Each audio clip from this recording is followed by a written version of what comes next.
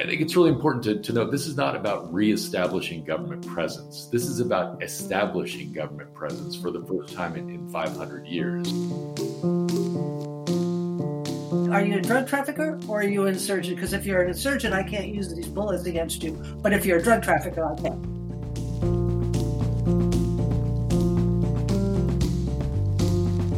Welcome to episode 19 of the Irregular Warfare podcast.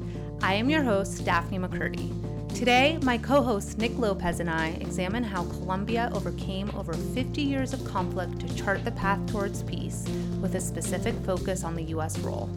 Our two guests argue that effective U.S. interagency coordination, bipartisan congressional support, a focus on building institutions and stabilizing the security situation were key ingredients to success in Colombia's efforts against the insurgency. But more important than anything was that the Colombian government and population owned the commitment to resolve the conflict. Kevin Whitaker served as U.S. Ambassador to Colombia from May 2014 to August 2019, the longest-serving ambassador to that country in a century. Prior to this appointment, he was Deputy Assistant Secretary of State for South America in the Bureau of Western Hemisphere Affairs. He is a career member of the Senior Foreign Service. Karen Hollis held a number of leadership roles at the Department of Defense throughout her career.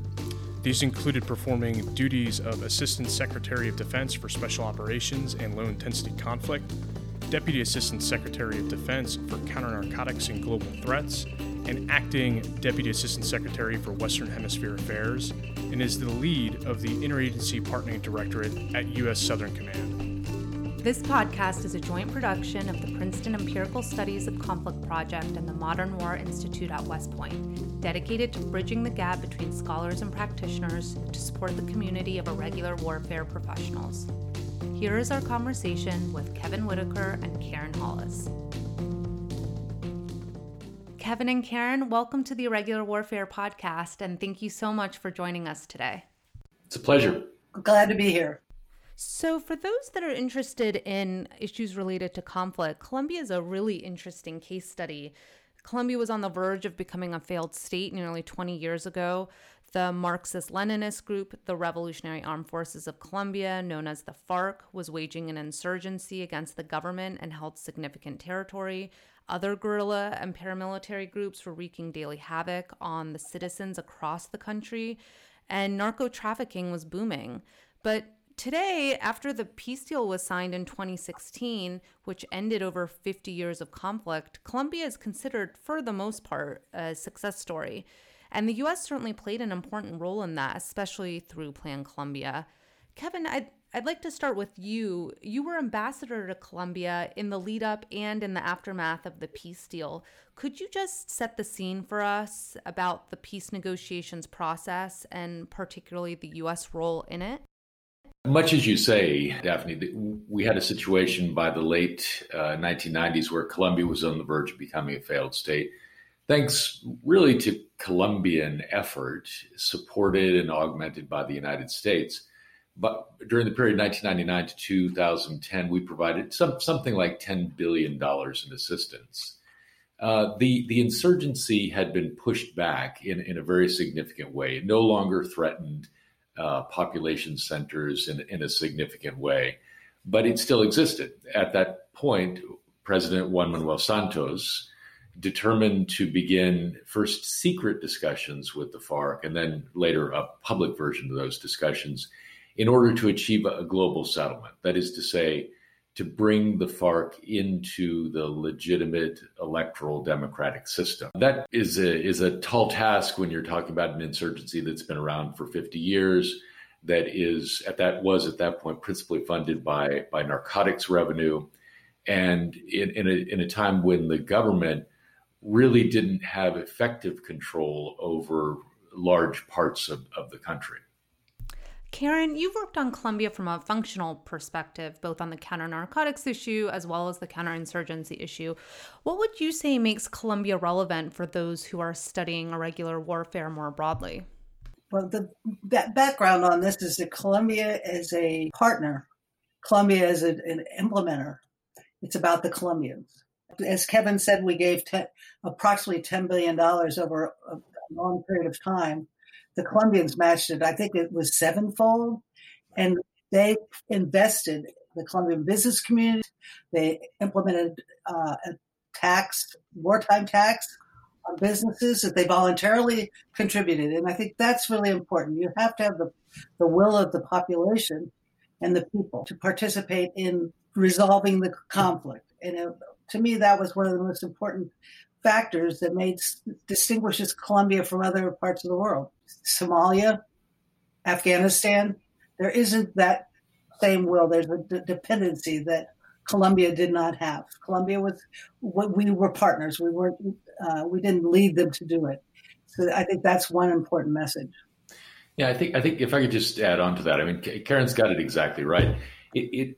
Our assistance in the first event was focused on counter-narcotics. Counterinsurgency was included after that. And especially in the early days, our assistance was primarily hard side. That's kind of a hard to define term, but it was more on the military side than otherwise. But really what we were doing was helping Colombia to build resilient and effective institutions. And that was really the critical component, more than developing a lethal and effective armed forces, although that happened, and more than merely getting after the narcotics problem, although that certainly happened as well. It was about institution building. So, Kevin, in terms of institution building, and for our listeners, can you explain, exactly what that is and what goes into it? And the first thing that comes to my mind is a significant degree of interagency collaboration in order to make sure everything's aligned and the support is synchronized across U.S. government. You have to kind of divide it into two parts: what we did and what they did, and both are interesting and innovative and useful. Certainly turning the Colombian Armed Forces into a more professional outfit was a critical component, and that had to do. It had to do with equipment and things like that. It had to do with U.S. training. I always like to cite the statistic that when Plan Colombia started, Colombia had about a dozen helicopters that worked. And we're talking about a country that's the size of Texas and California put together. And so this is a very large country with very little mobility, very, very poor roads as a general matter. When I left, Colombia had about 190 helicopters, most of them American made. And so the ability of the armed forces to get out and do things was greatly increased. What we struggled with, and we continue to struggle with in Colombia, is the ability to bring the other components of government to areas which had traditionally been excluded from government control. I think it's really important to note this is not about reestablishing government presence. This is about establishing government presence for the first time in 500 years in some cases. And so this is really simple stuff. It's not very complicated. What people want are roads, schools, and health clinics. If one can deliver that to people, you kind of got them. That's very easy to say and very hard to do as a practical matter. From the U.S. perspective, Karen, has a lot of experience in this work and this from the Washington side.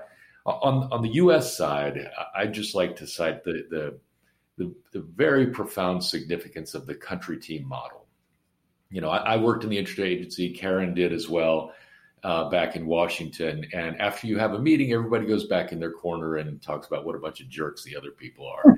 In the embassy, everybody works for the ambassador. And every day you're seeing all of your counterparts from DOD, the SDO, the senior mill group guy, the DEA, et cetera, et cetera, et cetera. And so it makes it a lot easier to ensure continuity of effort and focus on the goals that we want to achieve.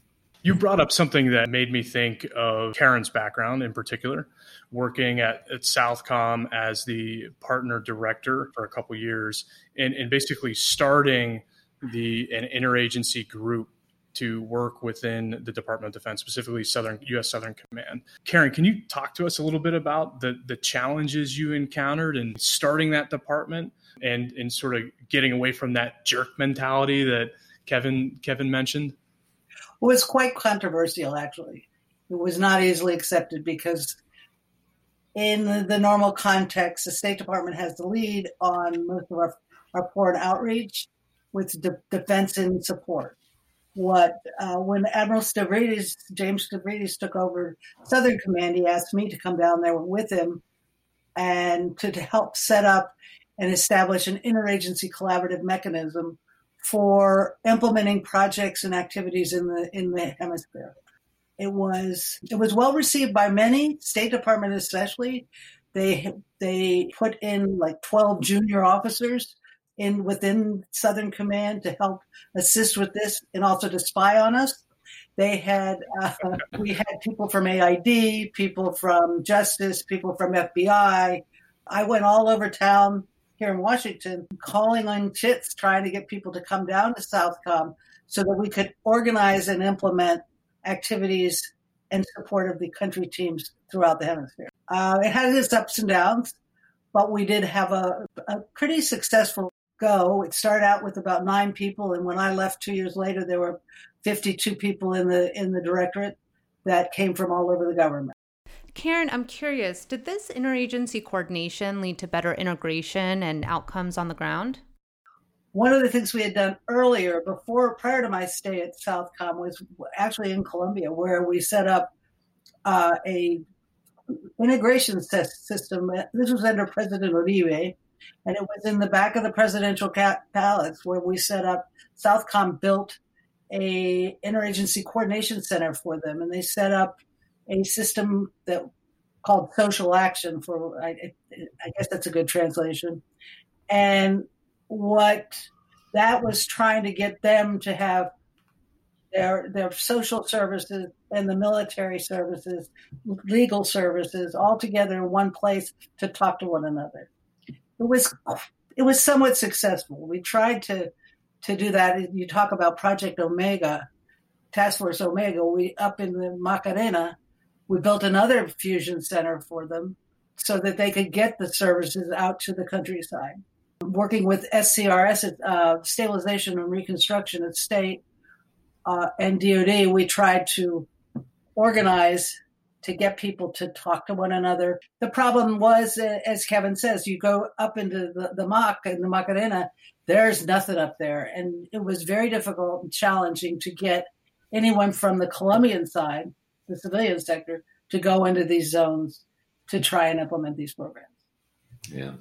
Yeah, I mean, that point is so important. And the Acción Social, the social action, and what they called the effort in Meta Macarena was the consolidación. And it was just a whole of government effort. I'm just briefly stated. It was about putting the national government, putting pressure on the health ministry and the education ministry and others to have a presence out in these areas. And there were 2 big problems that continued to come up. One was it's dangerous out there. And even if you had a permanent and rather large military presence, there would continue to be security challenges. Secondly, none of these government agencies saw it as their principal mission to engage in these activities. And if you look at it from their perspective, it actually makes perfect sense.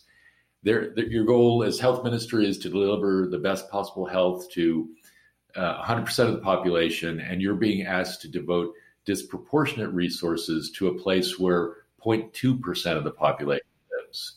And the problem is, of course, that part of the country spins off problems which affect the whole nation.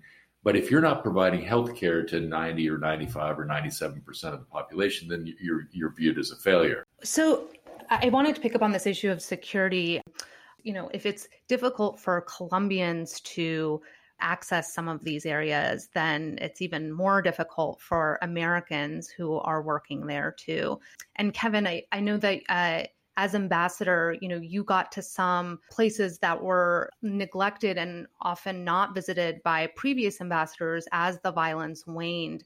And I just wondered if you could talk a bit about how that allowed you to do your job more effectively and whether there are some broader takeaways as we hopefully shift away from bunker diplomacy that's been, I think, an acute challenge, particularly in the wake of Benghazi.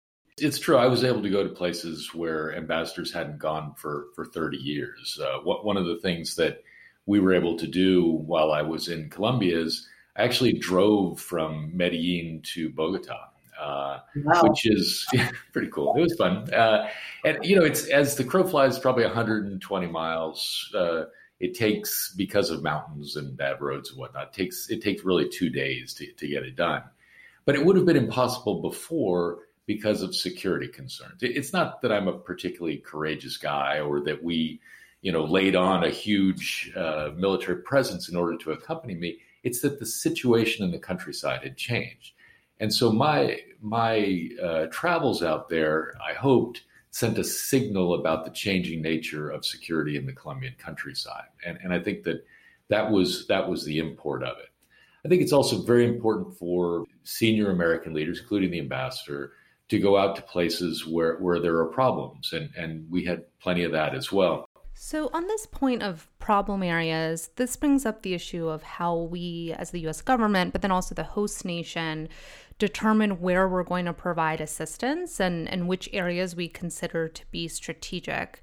There's always this tension between picking the areas that are unstable and that are exacerbating violence in the rest of the country, and then trying to find the areas where the security situation is stable enough where you can actually do good work. And so you touched on this briefly, but I wondered if you could just expand on this point and how you balance that tension between finding the places where the operating environment was conducive to programming and yet problematic enough that it still required attention from both the host government and U.S. policymakers. Yeah, those are actually really central questions. So for context, in the peace accord, one of the things that the Colombian government was required to do is provide solutions to rural areas that had been ignored, where they were affected by the insurgency, by the coca economy, and by a lack of government attention. The government determined that in order for them to live up to the spirit of the accord, they needed to attempt to do everything, everywhere, all at once.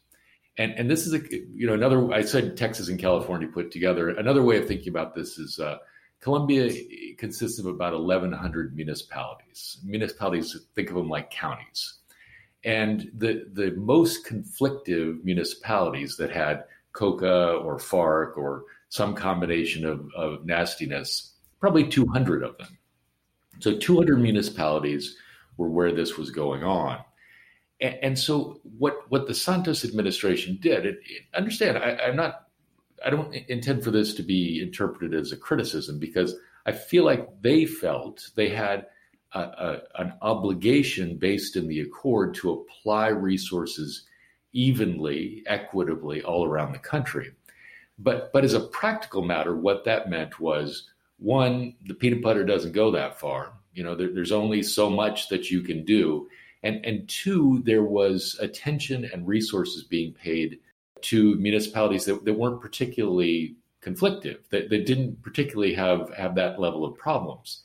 What our suggestion to them was to focus on 5 specific areas. And, obviously it doesn't make sense for all of them to be the most difficult, nor the easiest. And so we did Goldilocks, right? I mean, there were a couple of municipalities that were a little bit easier, 2 that were really awful, really difficult in terms of lots of coca, lots of conflict, lots of post-accord violence, which was a thing. And then one that we had our highest hopes for that was kind of in the middle. It wasn't an enormously problematic area, but neither was it an easy area, so to speak. And the particular advantage we had there, and I'm speaking about the Bajo Cauca, Antioquia, in the middle part of Antioquia department, was a deep commitment on the part of the private sector in the Department of Antioquia. They were very committed to working with us. I also leaned on them a lot to be very committed to work with us.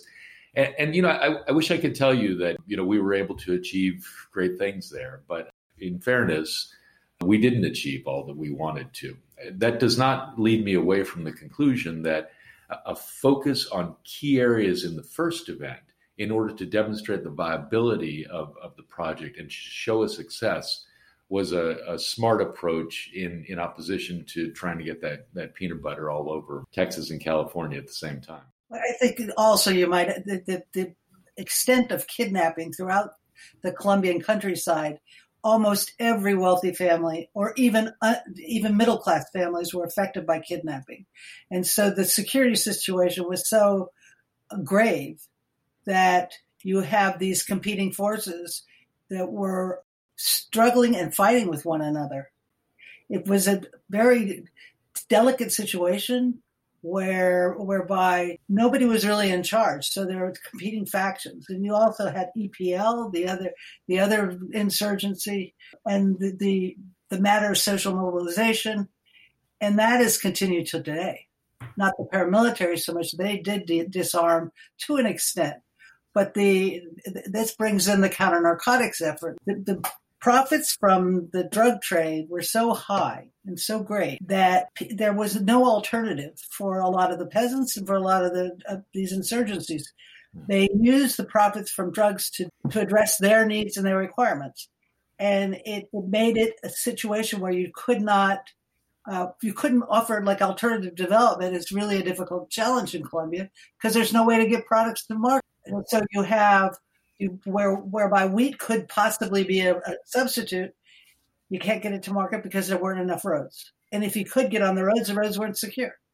Just to jump in here, Karen, I mean, this was one of my obsessions when I was down there as ambassador, is just the critical nature of what they call in Colombia tertiary roads, or we call them farm to market roads, or there's lots of different terms for them. But in a country like Colombia, these roads largely don't exist. And so what we found was that connectivity, which actually didn't need to, I mean, you didn't need to talk about 100-kilometer road or 1,000-kilometer road. Sure. We were building some 5-kilometer roads that made an enormous difference in the life of people who live there. If you build a road, everybody knows, including the bad guys, that the army or the police can get out to that place very quickly. And so it makes it less attractive for the criminals. We went to the ends of some of these 5-kilometer pipe stem roads that we had built in Antioquia. And the local people there told us that as soon as the roads were built, the coca moved away. It was actually like kryptonite for the coca. But it also has the effect from another positive perspective. So you build the road, and that means that your kids can get to school. That it's an hour on a bus or 30 minutes on a bus instead of an impossibility because it's a 4-hour slog through the mud to get to the school. You can get your kids to a health clinic if they become ill. Just the function and desirability of tertiary roads is just absolutely essential as a counterinsurgency tool. So listening to you both talk about the economic factors, whether that's the ring roads or the cash crops, makes me think of the issues facing security forces in development efforts in other conflicts, primarily in Afghanistan. So in eastern Afghanistan, the big initiative was not only the ring road, but secondary and tertiary road systems into the valleys to get access to isolated populations, which is very similar to what you all described in Colombia. Also, with the issue of cash crops, if you go after the cash crops in counterinsurgency efforts, these farmers then have nothing to fall back on. So you have to make sure that you're substituting it with something, so you don't just take away the one thing that brings them their way of life. So Karen, I want to turn to you, given that you've experienced counterinsurgency efforts in both conflicts. To what degree were our coin strategies similar, or even some of our coin strategies in Afghanistan or Iraq extracted from lessons learned in Colombia? I don't think it was extracted from Colombia. I will say that when I looked at the insurgency manual, it actually was the Marine Corps manual from 1948, is it? That their counterinsurgency manual, it looked to me like they did a hunt and peck and replaced, Afghanistan with whatever word they wanted to do at the time, because it basically was the same tactics we've used in insurgency across the globe for years and years and years. But some of the challenges we had in Afghanistan and in Colombia, they were very similar, and it's all a matter of what I was saying about crop substitution. You can't just do it in isolation. Initially, when we were doing counter-narcotics support in Colombia, we couldn't use the forces that we were paying for, or the helicopters that we were paying for, to go against the counterinsurgency issue. So what fascinates me, especially working a very dynamic problem set like the counterinsurgency or supporting the Colombian government, there has to be some flexibility with authorities in what troops you can use and the colors of money you can use. Can you tell us a little bit about how you made that work with Congress and getting to yes, using the right authorities and basically making the policy work and implementing it down into strategy. So those in Colombia and the country team can basically execute, whether that's within DOD or other agencies. We were very closely scrutinized.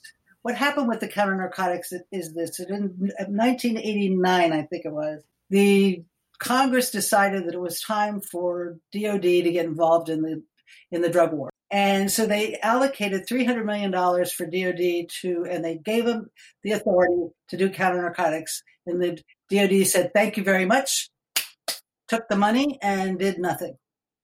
So then in 1991, the Congress wrote out specific legislation that authorized the DOD to use money for counter-narcotics. And that was when the office that it had a different name then, but it was when they stood up the office, and then it started to do counter-narcotics assistance.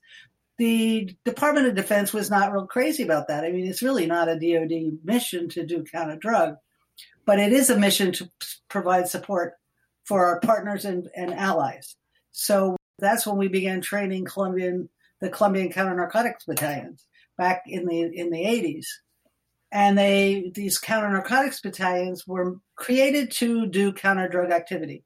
Now, what skills do they have? They're the same skills you use for infantry. It's the same skills that you use in a counterinsurgency.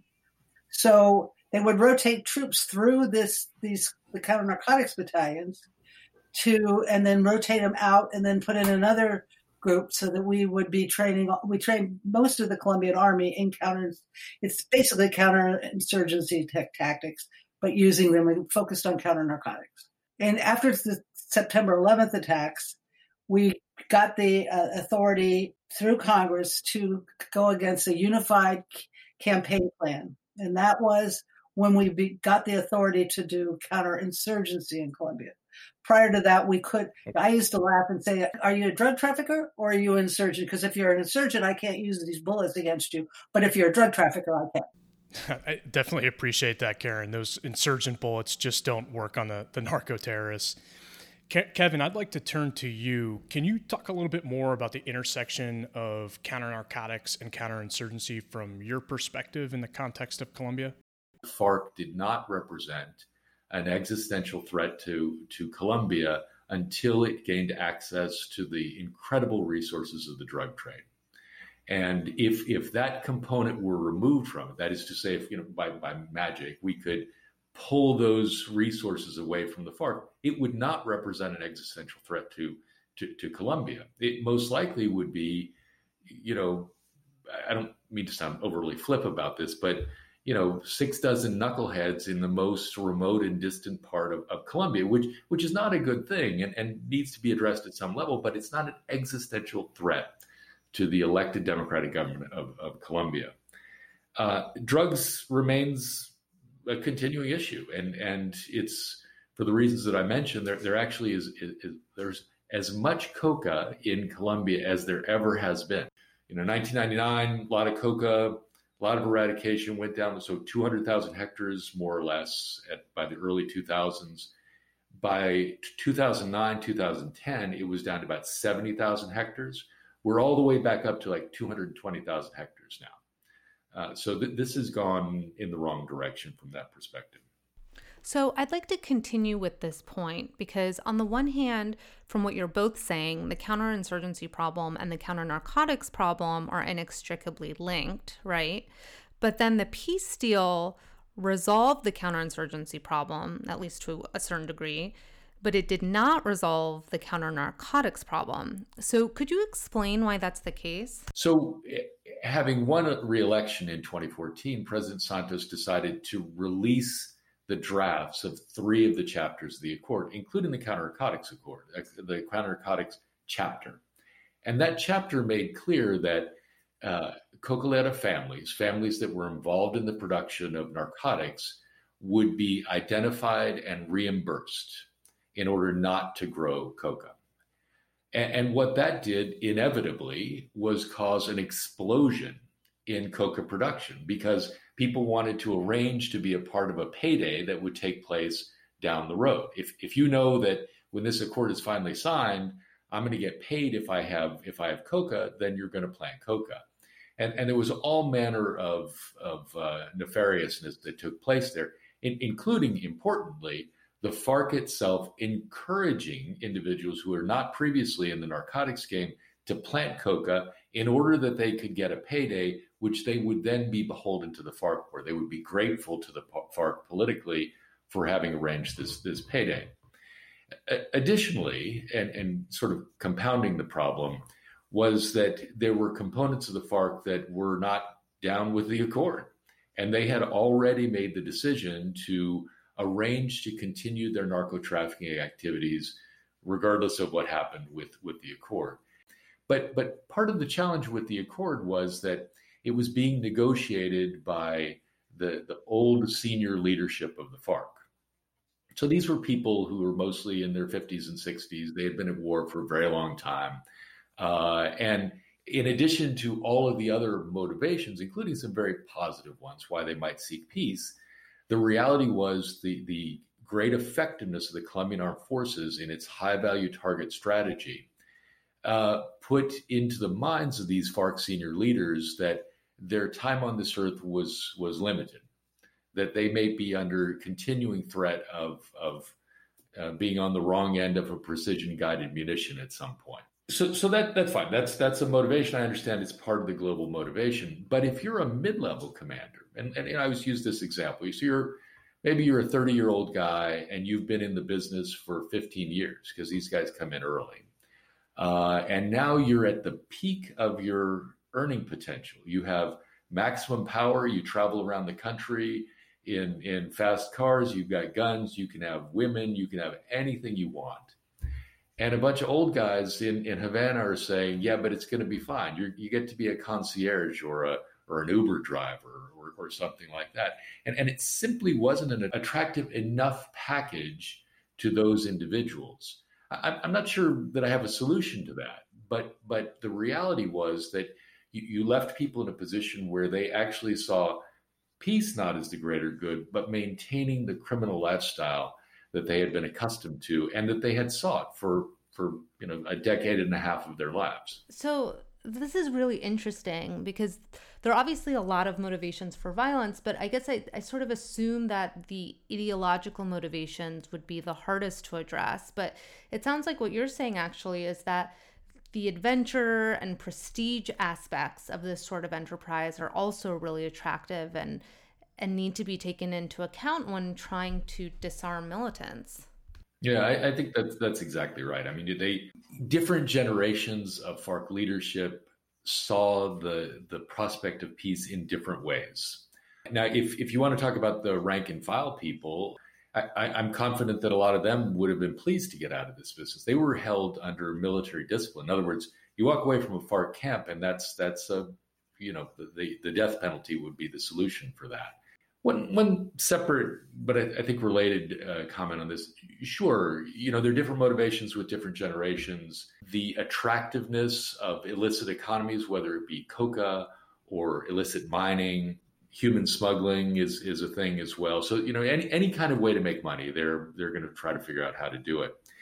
What we don't have in Colombia are tribes. And you all had referenced the experience in Afghanistan. It's very interesting how that would affect this equation. But what you do have in Colombia are what they call familias farianas. And so what this is, these are areas of the country where the FARC has been present and really the government in de facto government in these areas. And these people who live in these areas only hear what the FARC tells them. And it's not just the FARC coming in and telling these things. This is generation after generation. It's really 2 or 3 full generations. These areas they solidly believe in the ideology of the FARC, that Colombia is a fundamentally corrupt country, that the oligarchy runs everything, that the imperial U.S. government is really what's behind all of the narrative, the political narrative of the FARC. That is a component which is going to take longer to wash out because it's part of their intellectual formation. So I think we've got time for one more question, and I'd like to close by hearing what you both think are the key takeaways for what made Colombia a success, both from the U.S. perspective, but also from the Colombian government's perspective. You've both talked about the importance of interagency collaboration as one, but what were some of the other key things that stand out? You can't think about the success of Colombia without recognizing that this was all done on a bipartisan basis for 20 years. And dissecting that is hard to do, but I think maybe the most important part of it is how much people were brought in at the beginning. I always used to say you can't throw a rock in Washington without hitting somebody who says they were the father or mother of Plan Colombia. Right? And that's a good thing. That so you have this huge buy-in. Greg Meeks, John Kerry. I've heard it from President-elect Biden on a number of occasions. And so you have people on both sides of the aisle agreeing that this is a positive thing. As I mentioned at the top, this was not merely about making the Colombian military more effective and efficient or having them develop better intelligence or pushing the FARC around or eradicating coca. Fundamentally, this was about increasing the institutionality of Colombia and making sure that those institutions worked better. This goes to this question, which I think is a very important one, is the replicability of the Colombian experience, which is a tough one. I mean, my experience is in Colombia, but it does seem to me that the question of human capital and human engagement in Colombia was really unique. You have a lot of very well educated and committed and motivated people who were willing to work towards the goal of a better, more institutional, less corrupt, less violent Colombia. I think you touch on something really important, which is that it requires both the capacity and the will of the host government, right? And oftentimes we're working in contexts in which both are lacking, and we help build the capacity, but it's really hard for us to build the will. So the fact that exists is, I think, a key part of what made this a success. One thing I'll add is just that about the will. I had this long conversation with Sergio Jaramillo one time. When was it the Colombians decided to take back their country? When Colombians go out of the country for education, and they do, they go to universities in the United States and England, Spain, but they all go back. They go back to Colombia. There are expatriates, but for the most part, they go back and they work for their country. And that, I think, is a key difference in the spirit of Colombians, because they fight for their country, but there is a sense of pride and a sense of nationhood that a lot of countries just don't have.